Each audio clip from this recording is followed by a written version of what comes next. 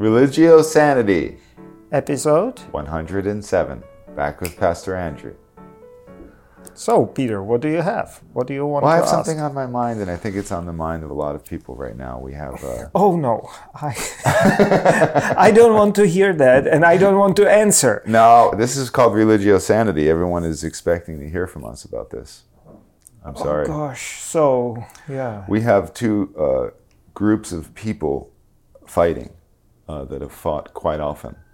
All over the world. That's usually the situation, Peter. This particular section of the world is quite powder keg. Powder cake, yes. It's going off now, maybe more than it has in recent memory, and I think any reasonable person who is objective would say that both of these sides needs a different government on both sides. Let's just say both sides got new governments that were more congenial to the other side. What they would be faced with after that is a force that is much more powerful, much less forgiving, and that is their religious beliefs. Because even if everything is worked out, in terms of land, in terms of governments, there is something that's going to come into play here that is about their religions and the stranglehold their religions, and I want to use that word, and I know it's a crazy word, the stranglehold their religions have on their decision-making processes. And I want to start with a crazy question to you. Let's just say we found out that aliens ruled the world or something like that, right? Ruled the universe. And they came to you and they said, here's a button. You can get rid of organized religion, all organized religion, with one press of the button, so that all of past history, it will be gone with one push. And forevermore. Organized religion. Would you press that button?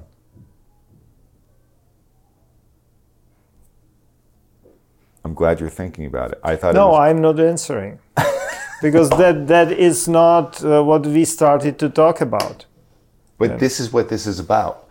Organized religion has caused more harm to people than good, I think, on the planet. I want to know what you think. I would claim that disorganized religion is even worse. Interesting. And uninformed, which goes together with disorganized, and religious ignorance, which goes hand in hand with disorganized religion. The problem we have, and you are pointing in at two people, probably thinking of Muslims and Jews, but Peter, Christians, and especially American fundamentalists or Christian right, is implicated in this conflict even deeper. Because in this conflict? Oh, interesting. Oh, of course. Okay. They are implicated in this conflict because they are financing it. Interesting. And they are pushing even our relatively moderate government, current government, into the situations where it is scary. But most of it is through ignorant religion rather than enlightened or understanding, educated religion. On all sides. But I would say to that, it's so easy to slide into what you call ignorant religion. It seems like we haven't figured this out yet. We have, it's so easy for us humans to slide into fundamentalism and to slide into ignorance and to slide into what you would consider like disorganized religion. It happens too easily. So it would make the sense to just hit that button and to have it go away. And I'm not saying God goes away. I'm not saying people's personal belief. But I'm saying this idea of organized religion. I think you would be a psychopath if you don't press that button. That's my belief. Do you know what I mean? Because of what has happened. We can't get this right. I think that you'll end up with what you are right now seeing in political discourse, with the emergence of the internet and social media, which completely disorganized the political discourse to a large extent and allowed such abominations like Trump to come to power. Populism, which is rising its ugly head all over the world. I think that your approach is, and don't take it badly, you know, because I personally occasionally think like that,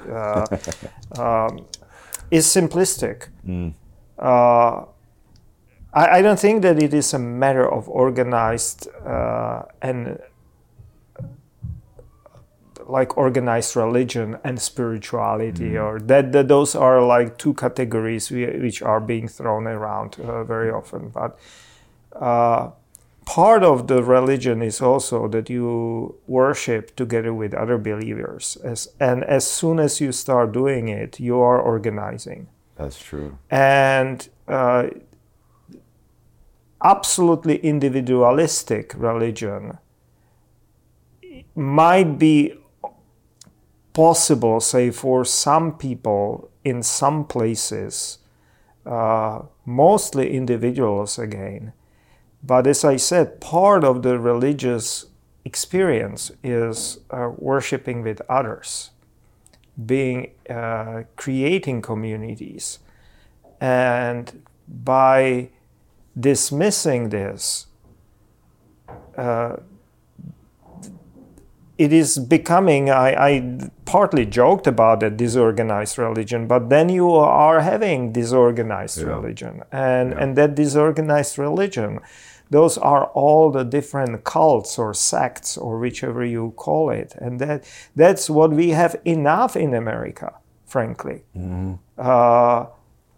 If you have organized religion, then you have freedom for more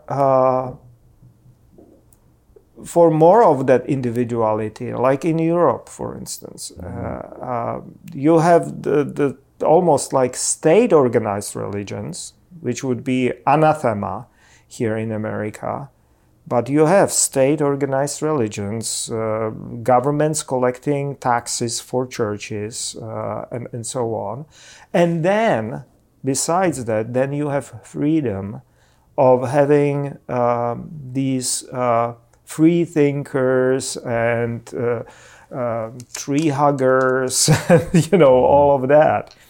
But at the same time, churches provide, normal churches now, I mean, these state churches are providing an reasonable, holistic, and full religious educations in schools, in public schools.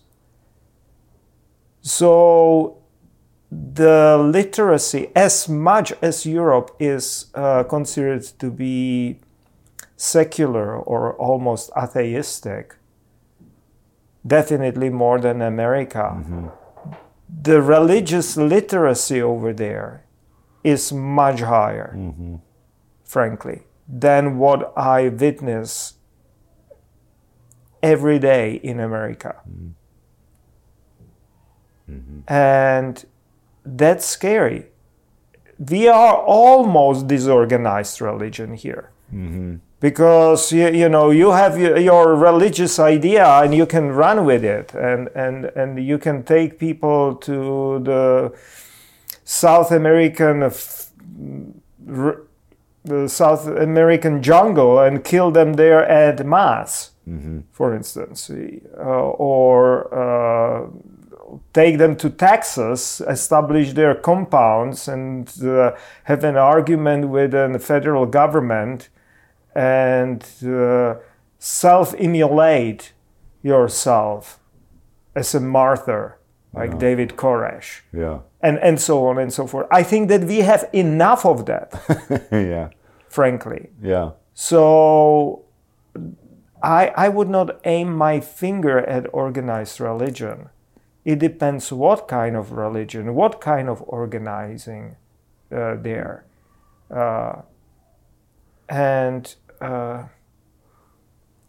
So that'll be my line, and it's painful to see it, and even within the church, Yeah. it's not that widely appreciated. That to be a Christian means to know some things. Yeah. I know that the faith is and spirituality is not a knowledge, or it's not a knowledge only. Yeah. But if you don't have any knowledge, you have only feelings, then you can be running on empty pretty soon. Yeah.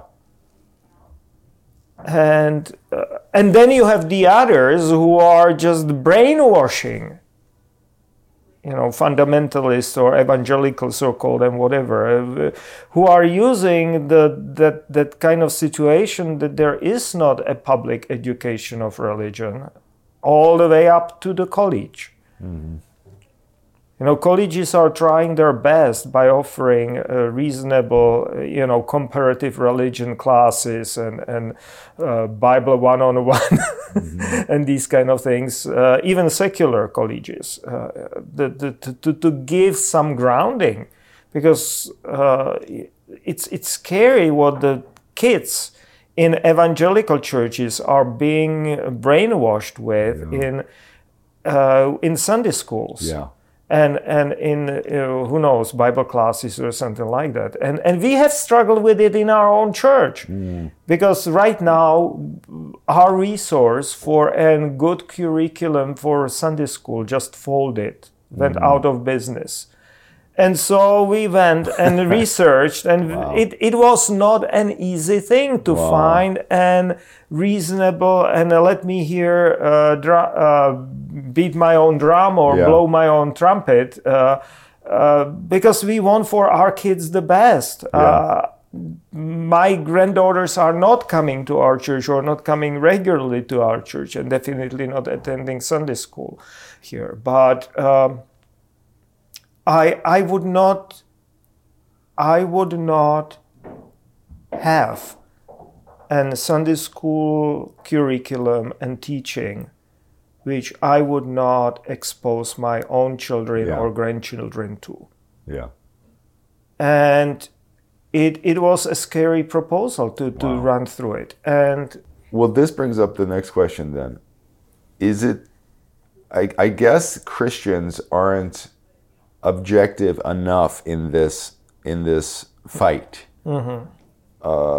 to step in and try to be mediators, but they are already doing it. I'm receiving from a Christian right, because for whichever reason, when I moved to America from post-communist country, I started to be overwhelmed with right emails from the craziest right sources, political and religious. And some of them, when they became too offensive to me and so on, I just opted out. But I intentionally kept many kind of running, because it allows me to see what those crazies are thinking, and today morning there was an email: Christians must stay with State of Israel. Wow. Because that is the promised land, and Bible teaches us so. Wow.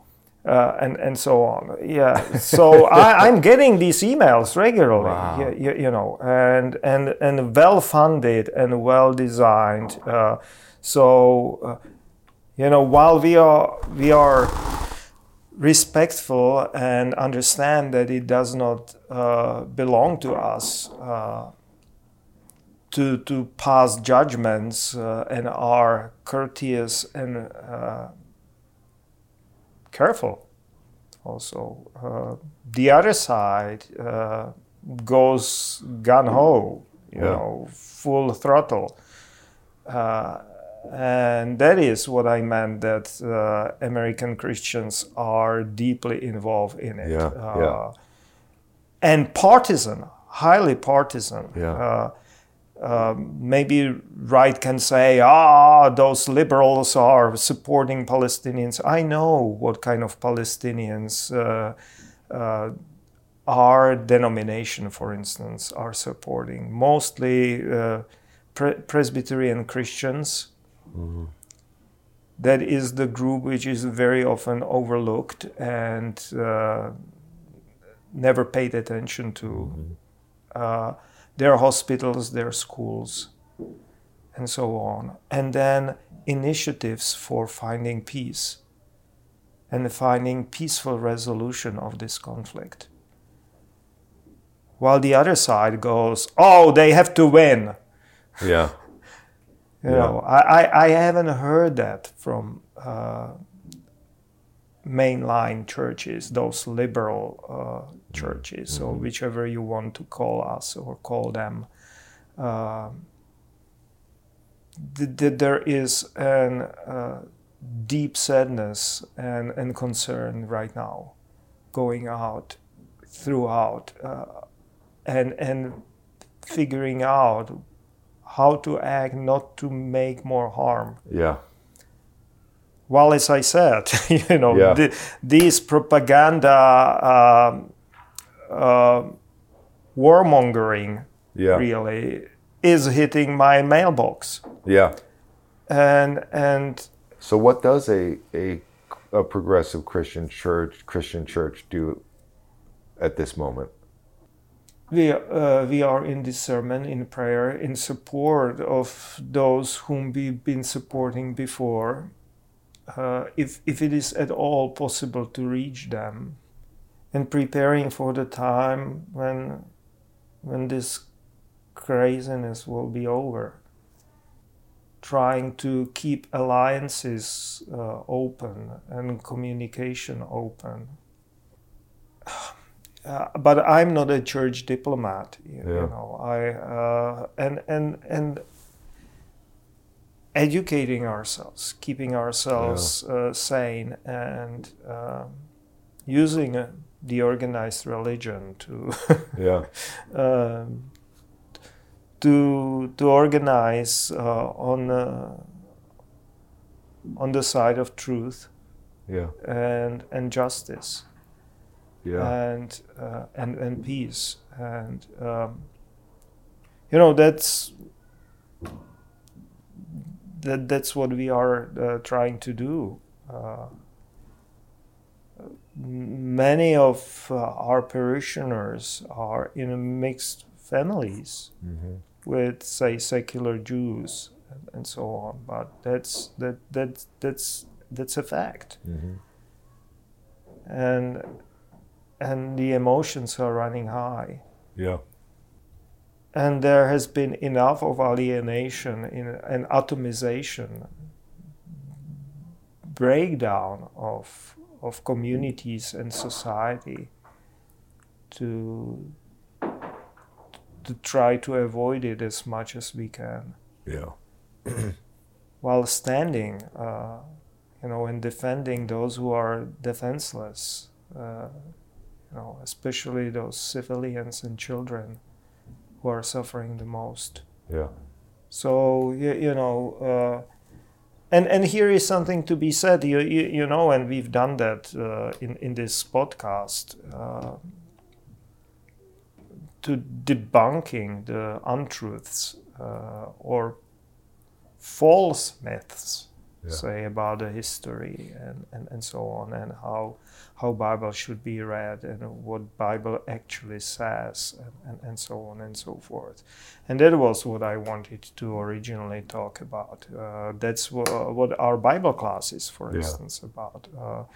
because all these religious zealots and haters, or how would you call them, are basing most of their propaganda on the fundamentalistic, literalistic reading of the Bible. Right. Arguing that God gave them the land, Yeah. so it is theirs and no one else's. Yeah. And so on and so forth, which is anthropologically and historically not true to begin with, and then even if we accepted this pseudo-theological argument, let me put it that way, pseudo-theological argument, that argument is made from the period of like 2,500 years ago. What kind of argument is it? Right. In that case, my homeland where I was born should belong to Celts. And they're going to come and get it. From Scotland and Ireland, thankfully they are divided because Scottish and Irish don't like each other. So Thank God. You're lucky. that could be another episode. Actually talking, how this construct of the promised land, Right. and what does it really is? What does it say? And doing it, this is historically, because the current politics is another thing, but that is the most dangerous thing which happened by that rising fundamentalism of 19th century. Yeah. That's where it is coming from. 19th century. Right. Nationalism, which hooked itself with fundamentalistic way of reading the Bible or religion, and these are the consequences. Right. And it is being perpetuated, which makes it really scary. And the thing is, which Europeans, for instance, politicians don't understand, and I think that I am getting now, after 20 years here in America, a little bit kind of gentle understanding of it, how much and how badly American politics in this part of the world is influenced by this fundamentalistic nonsense. Mm-hmm. Well, this is why one would say, get rid of it all then. Do you know what I mean? You're so in the minority as a religious person that it's not even showing up as a blip in terms of, you know what I mean? I'm not giving up. Okay, I don't want you to, and I want this church to grow and spread out. But I'm saying, you could see how someone could just say, and that's too hard to try and get this fundamentalism washed off of people. It's just too hard. No, that's my calling. That's why I consider myself to be a missionary to America. I love that. I'm a missionary to America. Yes. I love that. And I was. That was my first invitation coming from the Presbyterian Church USA. We need it. Please save us. In 1999-2000, for a year, I was in Louisville with the denominational headquarters and with the Louisville Seminary, and I was a missionary to America. I love this. And I did not have enough of it back then, sort of. Or the other thing is that it was hop here, hop there, and so doing my thing and leaving and so on. That I thought I want to be more involved on the ground. Yeah, with the savages. You're helping the savages. No. I don't. You immediately give it this horrible twist. It's not, I like it though. I think it's kind of true. I think it's good to think of it like that. I think it really is. No, that has always been my understanding, that I'm on a mission. Yeah. I'm on a mission. I've maybe never really vocalized that way, and now you are kind of making me of doing That's it, right. which I hope people will not take as offensive. I certainly don't. Because that could be so easily misconstrued. Of course. And that is not intention. Yeah. It is coming from the bottom of my heart, Yeah. and my feeling for people who are lost in a religion which is enslaving them rather Exactly. than liberating them. Just like any mission feels that way. Sometimes they might be wrong according to our view with what they do, but everyone, right, is taken over by their belief, and they want others to be free. Mm-hmm. That's what you want.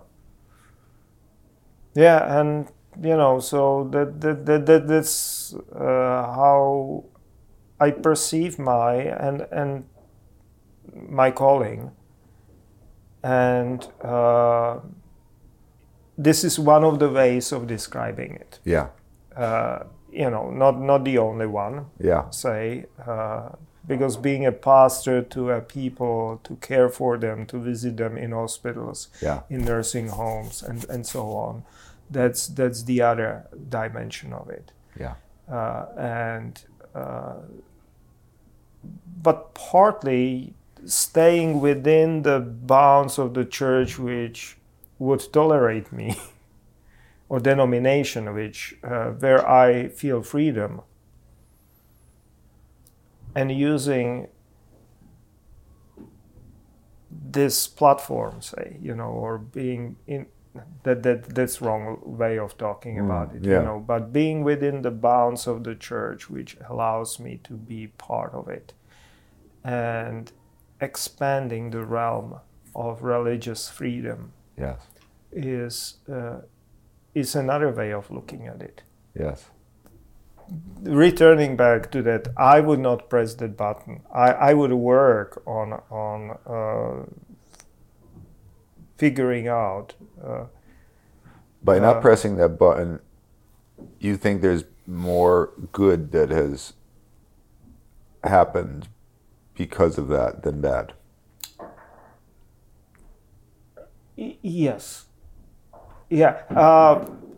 Unless the pressing of that button would completely rewire it and change genetics and rewired our brains or everything, so that, for instance, people will be happy of having spiritual experiences on their own, like we talked about it. Part of the religious experience, religious life, is being with others. If you say that I press that button and this will suddenly be zeroed out, would cease to exist, that we would be just absolutely happy, individualistic, spiritual, mellow, not egoistic beings, then I would maybe give it some consideration. But if you say that just all forms of organized religion would be outlawed and taken off the chart, they will still mushroom. They'll start appearing from underground. That was the time when Roman Catholics tried to do that in my homeland. When Protestants were outlawed. That diversity, that provocation, that thorn for the Catholicism, that there was an alternative in early modern times, or after Reformation. There were alternatives to their view of the world and so on. They definitely try to simplify it for people and they outlaw them. Do you think that they disappeared? Of course they did not disappear.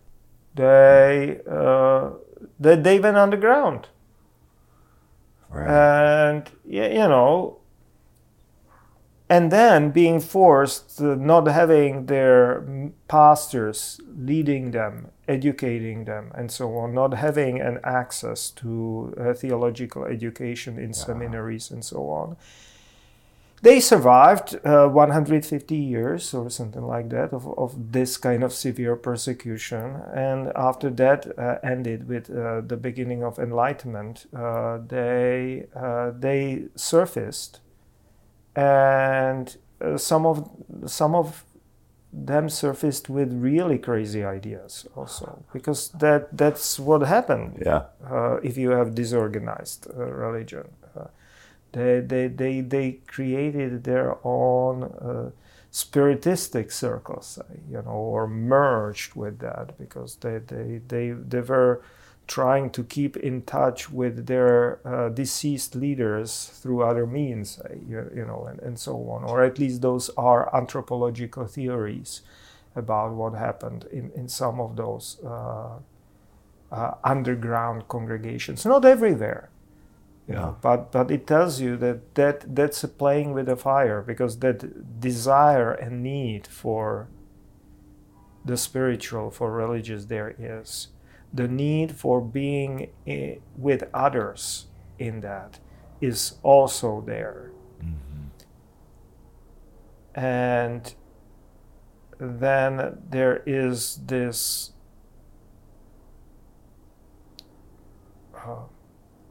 there is this possibility that it is being abused, say, not when they are, say, persecuted, but that some would simply use that need to be together to create tribalisms, or groupthing, brainwashing, and so on. But you do not get control over against these bad consequences through weakening it. Right. It's better controlled by supporting it. Interesting. By supporting education, by supporting, and that's what I think is happening in America. With this absolutistic understanding of separation of state and church and so on. And I know why. Now it is impossible to repair it. Maybe there was a time like 150 years ago or something like that. But now it's safer to keep those crazies out of schools. Yeah. Because if you open schools, then the most eager, the most resources and everything would be on the side of the crazies. Yeah. To invade that open space and all sorts of crazies, of course. And you have a very long history of generating of all sorts of different denominations, sects, cults, and so on in America. It's just almost endless. Yeah. And that's why I call it that it is almost disorganized religion here. Yeah. And it just seems like this is human. It's human to let the group think control us. And battling against that seems like a big mountain to climb. And I'm glad you're climbing it. I want to climb it with you. I want this podcast to be part of that climb. Oh, it is. Right? And that's why we call it religiosanity. That's right. So to be continued, we can talk about archaeology and history of Middle East or something like that, because I'm just finishing the Bible class where we took some documentaries. Yes. And are using it as a catalyst and trigger for our discussion. So that'll be That would be fascinating. Stay tuned for that. Coming soon. Thank you. Bye-bye.